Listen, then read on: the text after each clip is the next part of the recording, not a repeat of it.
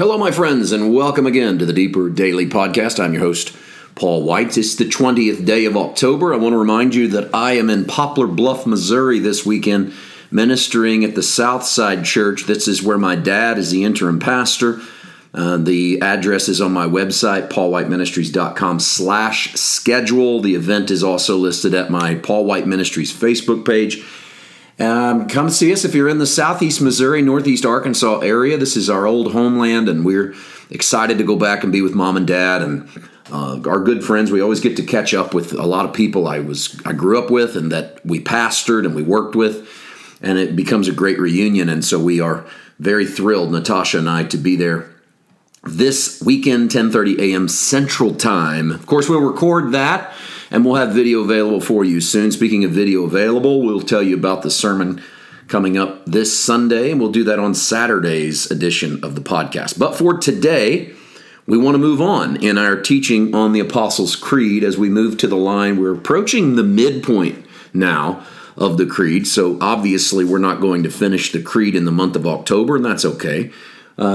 We approach the line, he descended into hell. It's sometimes he descended to the dead. It kind of depends on what tradition you are raised in. I wasn't raised in any tradition with the Apostles' Creed, and so as I've introduced myself to the Creed, I've seen it listed different ways. He descended to the dead, he descended into hell, but I've also found that there are even some traditions that do not include this line at all. For instance, the Wesleyan tradition does not include he descended into hell. It just goes from suffered under Pontius Pilate, was crucified, dead, and buried. The third day he rose from the dead. So why the inclusion? What does it mean?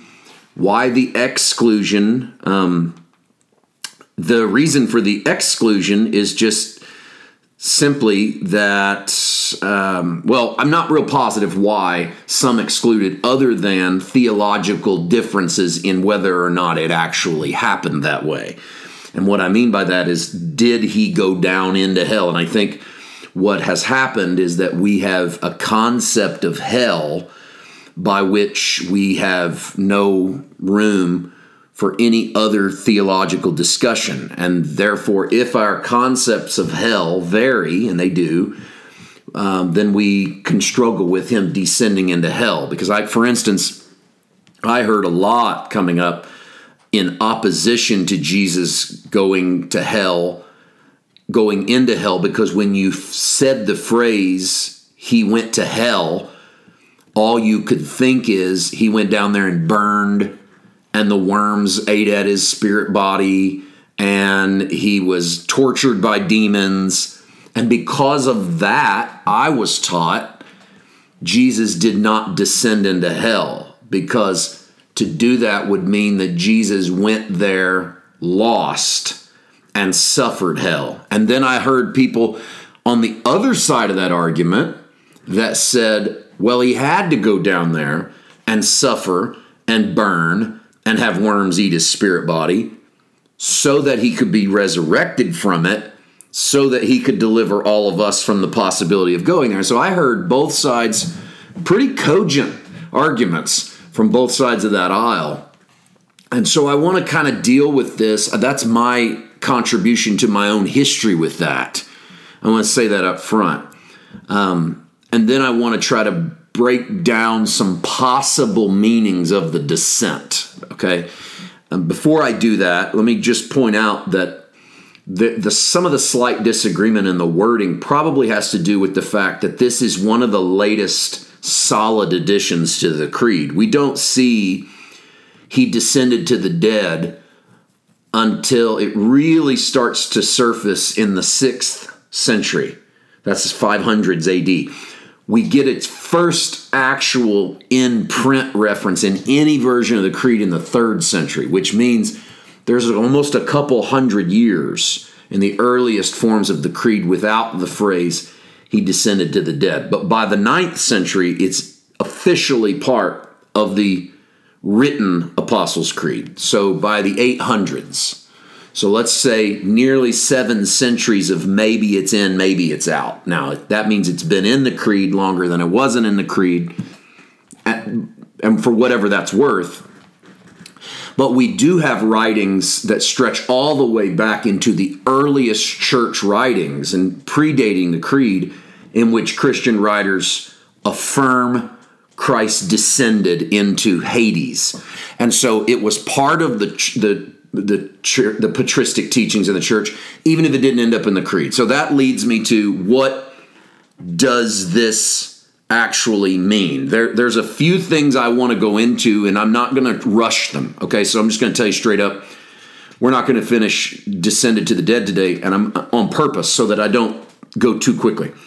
So there's several possibilities as to what this means. I want to start with the first one, but before I do, I want to read for you a text from Philippians chapter 2, where Paul says this in verses 6, 7, 8. Though he was in the form of God, he did not regard equality with God as something to be exploited or grasped. But he emptied himself, taking the form of a slave, being born in human likeness and being found in human form. He humbled himself and became obedient to the point of death, even death on a cross. I read this because you can feel a certain level of descent in this text. He has this, he lets go of it, he comes down into the form of a human, he becomes humbled to the point of death, he goes all the way to an even ignoble death, the death of the cross. There's descent, heaven, down to earth, down to a man, down to a death, down to the death of the cross, all the way to infernus. The original meaning is low places, the lowest places on the earth. Then the creed's doing that. He descended. He's conceived, suffered, crucified, died, buried, descended. You can feel it going downward. Then the creed turns upward. Rose from the dead, ascends to heaven, sits at the right hand of the Father. So the downward motion and then the upward motion. So the creed is being poetic in some sense. The descent down and the ascent up. And I just wrote in my newest book, Greater Than Jonah, still being assembled, by the way, book's done, waiting for the printing. Do a whole segment on the descent, on the fact that Jonah goes down, down, down. Jesus goes down, down, down. Why? Because we naturally go down, down, down. But that's not the end of the story. It's also not the end of the creed. We'll move on into some other possibilities of what's going on here tomorrow, and we'll see you then. God bless.